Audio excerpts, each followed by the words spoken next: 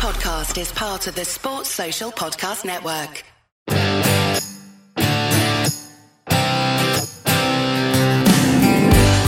Well, it's always pretty nice to start the podcast talking about a second place finish on the PGA Tour. I mean, it would have been great to be talking about a win, but we'll take second. It's the Secret Golf Podcast and I'm Diane Knox. I hope you're doing great, having a lovely week so far.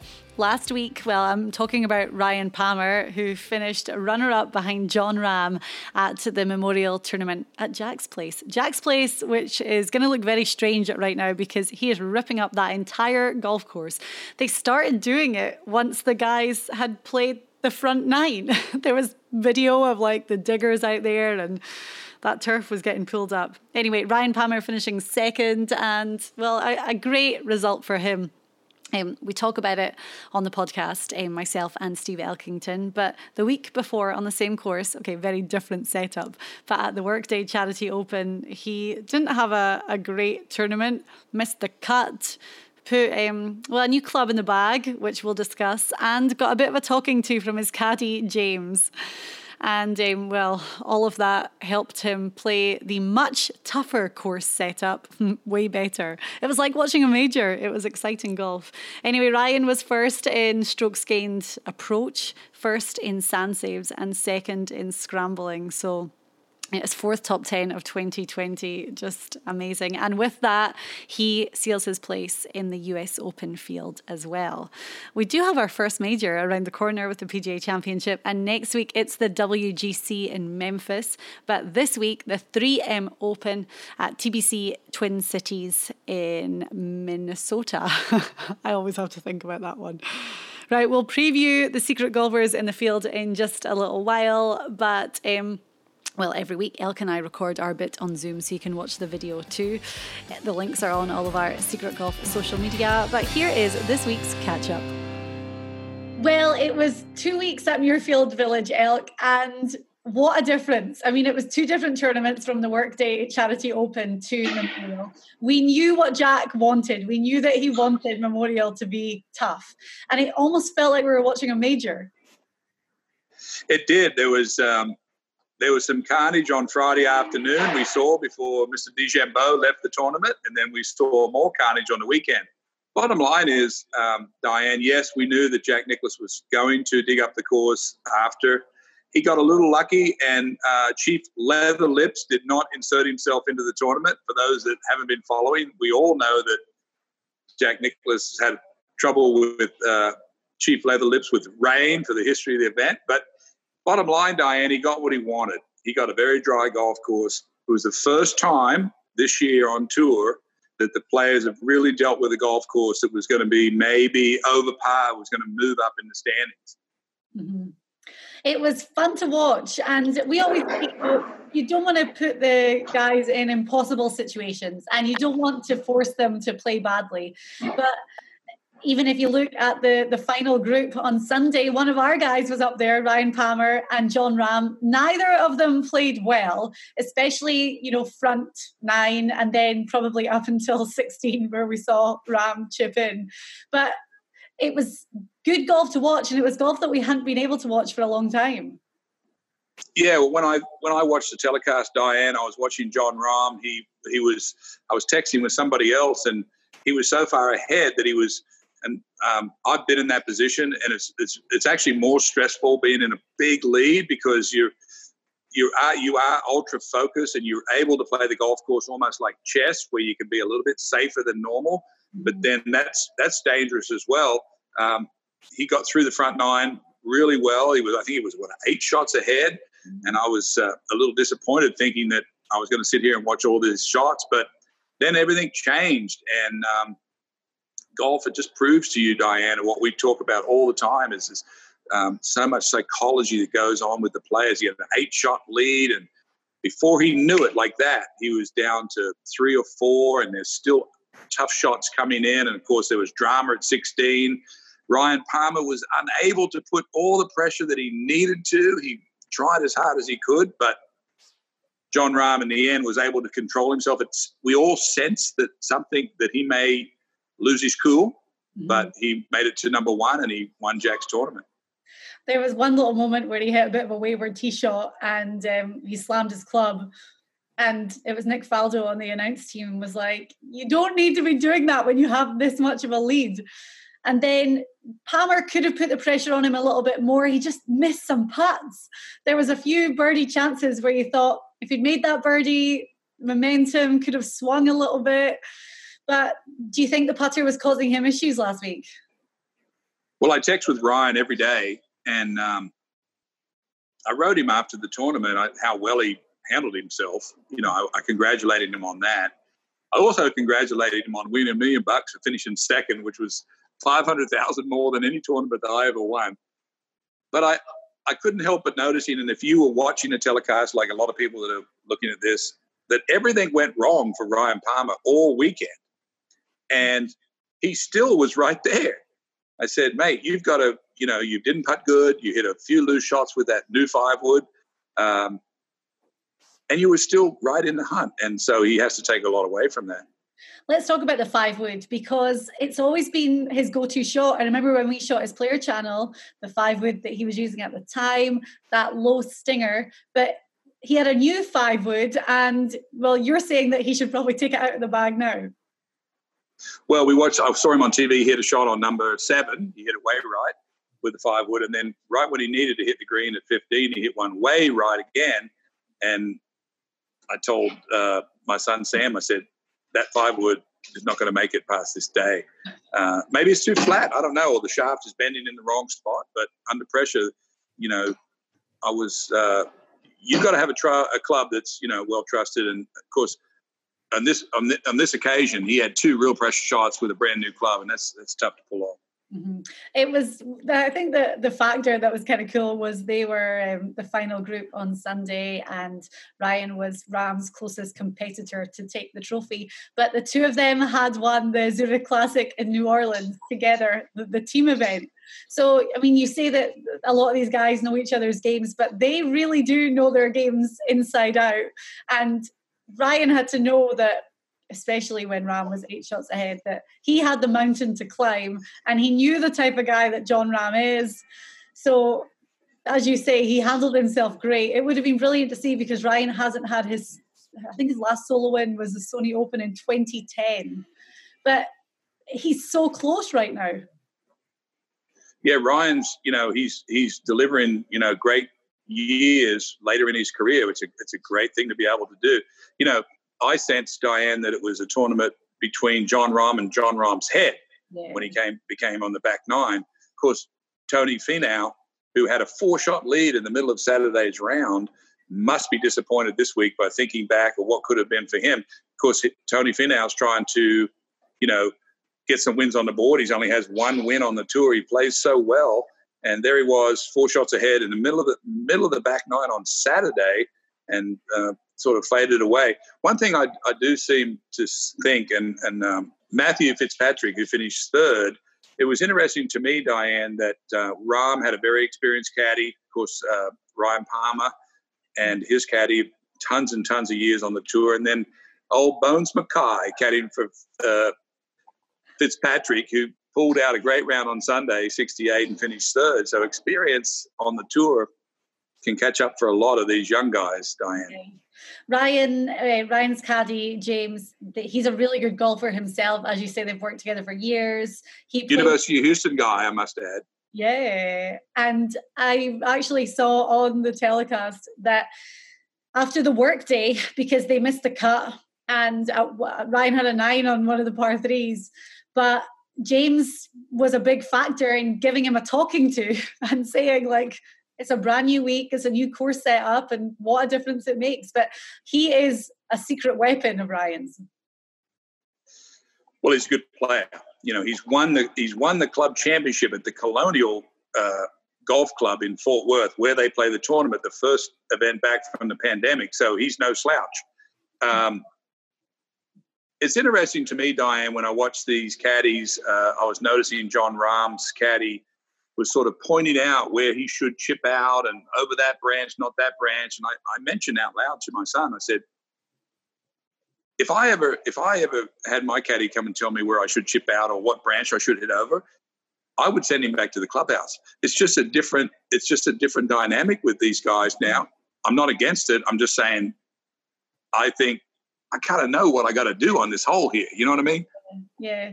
And Rahm's caddy, you heard him on quite a few occasions, especially when they were coming down the stretch and it was pretty obvious that he was going to win. His caddy is like his hype guy. He's like, you got this. Come on. Like, there was a few exchanges that I thought, it's a little bit cringeworthy to watch, but I guess everyone's got their own style, and when these guys can find a caddy that gels with them and they complement each other, then they can do whatever they want. Yeah, and Jon Rahm, what a meteoric rise, and Jon Rahm, who's now reached number one in the world rankings, Diane, which he's had a very easy road to it, I must add. A lot of people don't realize that when you first come onto the tour, you gain points when you play well. And as you get to the anniversary of your good events, half of those points come off. John's been in the accumulation of points mode, and now he finds himself at the top of the world rankings. Is it worthy? I don't know. I mean, who's the best player out there? He's one of them. There's about 4 or 5 of them. Justin Thomas, Rory, when he's not having a bad Sunday. Rahm's right there. I mean, there's about 4 or 5. Bryson's close. So let's talk about the Bryson meltdown. Are we allowed to call it that? On the Friday when he carded a 10 on the par 5. What was the mindset there? Well, I think if I could just sum it up in the smallest possible sentence, I would say he's just got too overconfident with his win 2 weeks before, and he thought he was Superman. I mean, who doesn't drop it when you've hit it in the hazard and chip out and still make a bogey or whatever and play another day on the weekend? I mean, he took 3 bad swings, and I lost a picture of you for a second there. You want me to do that again? Yeah, you can do that a little bit again. Yeah. So talking about Bryson DeChambeau, I think he got a little overconfident in himself. He's in love with his distance right now, and we saw it absolutely on display when he hooked his tee shot on 15 and had 200 or 300 yards to the pin, and he wanted to drop a 3-wood in deep rough and do it like 3 times in a row to see if he could prove it to. I don't know who he's proven it to. Yeah, I know. But in my day, Diane, the most important thing on Friday was to make sure you play Saturday. Mm-hmm. And 1 or 2 bad decisions right there on the 15th hole knocked him out of the whole weekend, knocked him out of the money. Maybe he's got so much money he doesn't have to think about the cuts. But I can tell you this, Diane, any good player that I know would have chipped that ball down the fairway, got on the green, made bogey at the worst, and lived to play another day. And even if it's not about the money, you can't win unless you make the cut. So get over that hurdle. Yeah, and Jack Nicklaus, talked about it on the telecast. I always love listening to what Jack says because he's almost always spot on. And he said it's amazing what Bryson's doing with his distance. It's just whether he can control it. And we actually saw one side of it there where he lost control of it completely. We were kind of waiting to see it as well. It was inevitable it was going to happen at some point. So yeah, it's been amazing. This week, I'm going to look at my phone so I can check the guys, but it's the 3M Open in Blaine, Minnesota, TPC Twin Cities. It's the second year of this event. Last week, Matt Wolff was the winner. What do you think about this course? I think you said last year, Matt Wolff was the winner. Sorry. Yeah. Well, I played this course many times, Diane, on the Champions Tour. We played at this exact course. This is a scoring bonanza. Yeah. And it will be a very low score. They have some super players. Brooks Koepka and Dustin Johnson are there. We're going to see Fleetwood's come across the ocean to come join the tour for the rest of the season. I read that.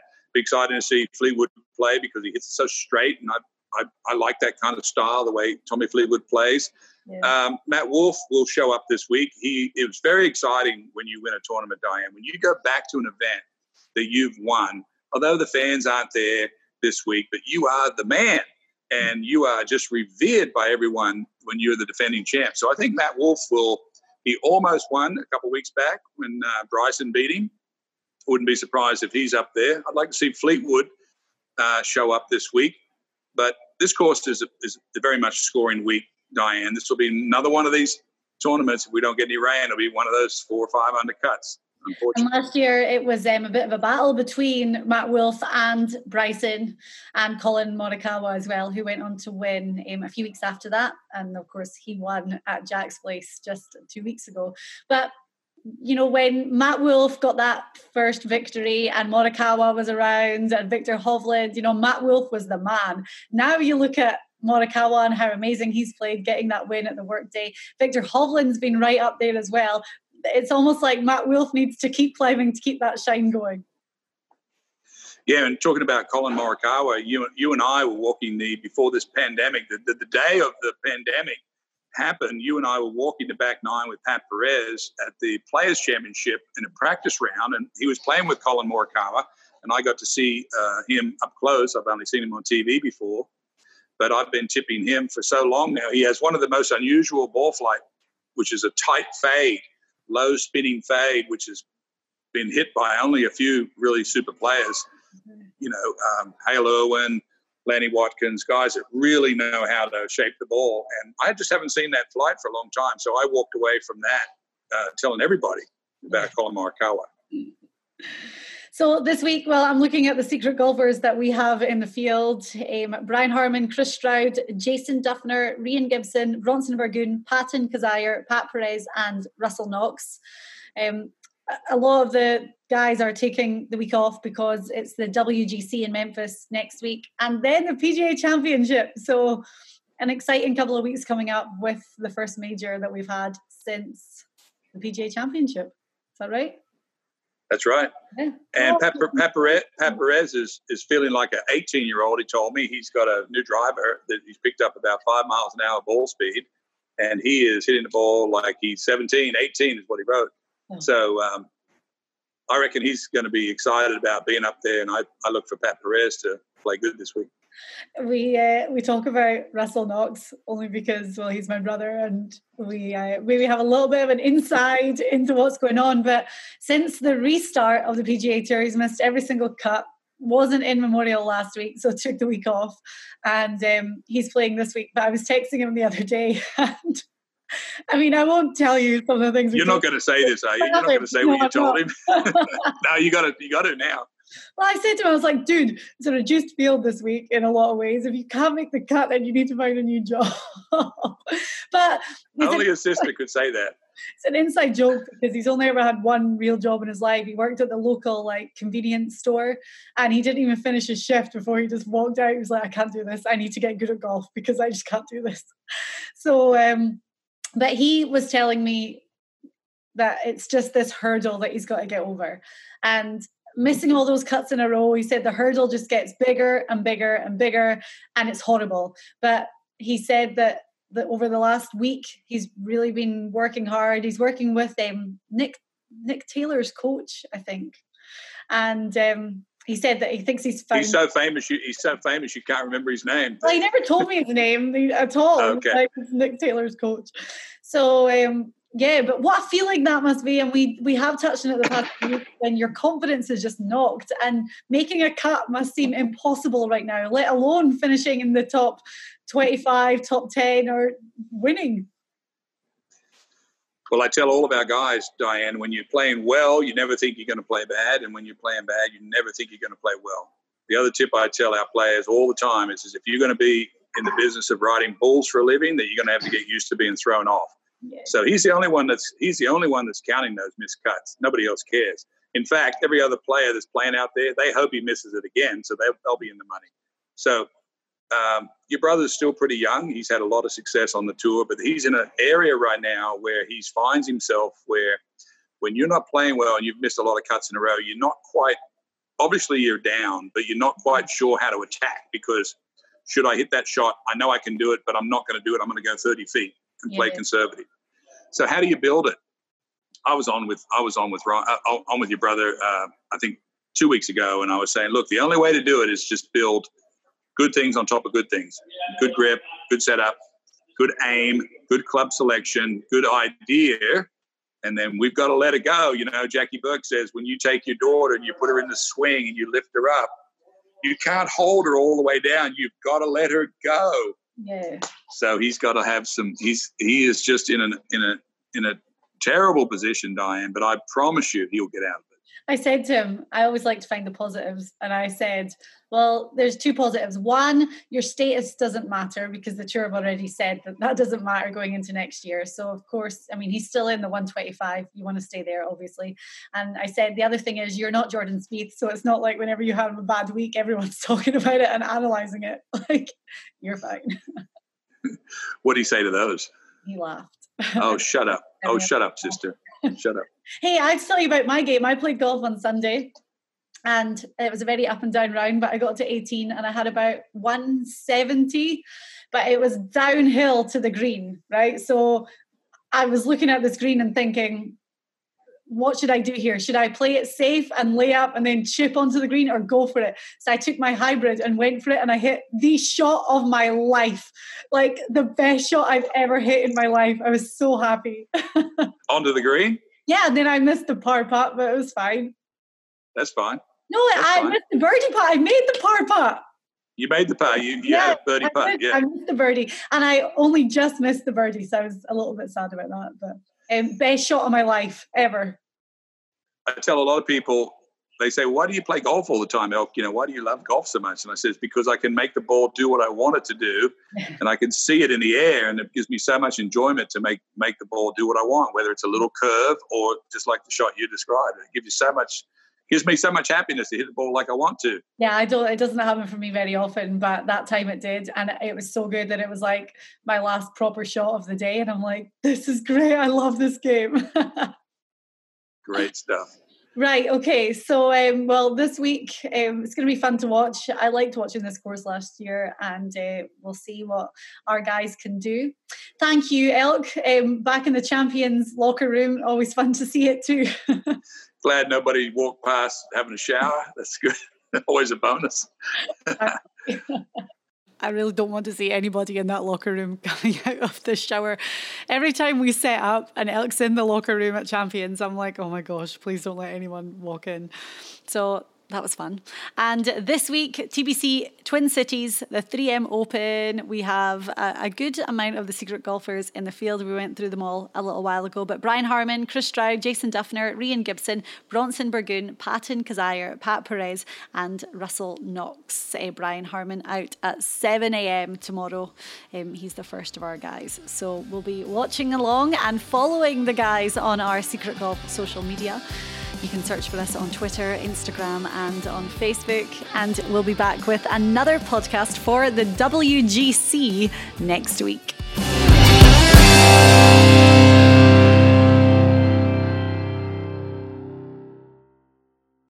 Sports Social Podcast Network.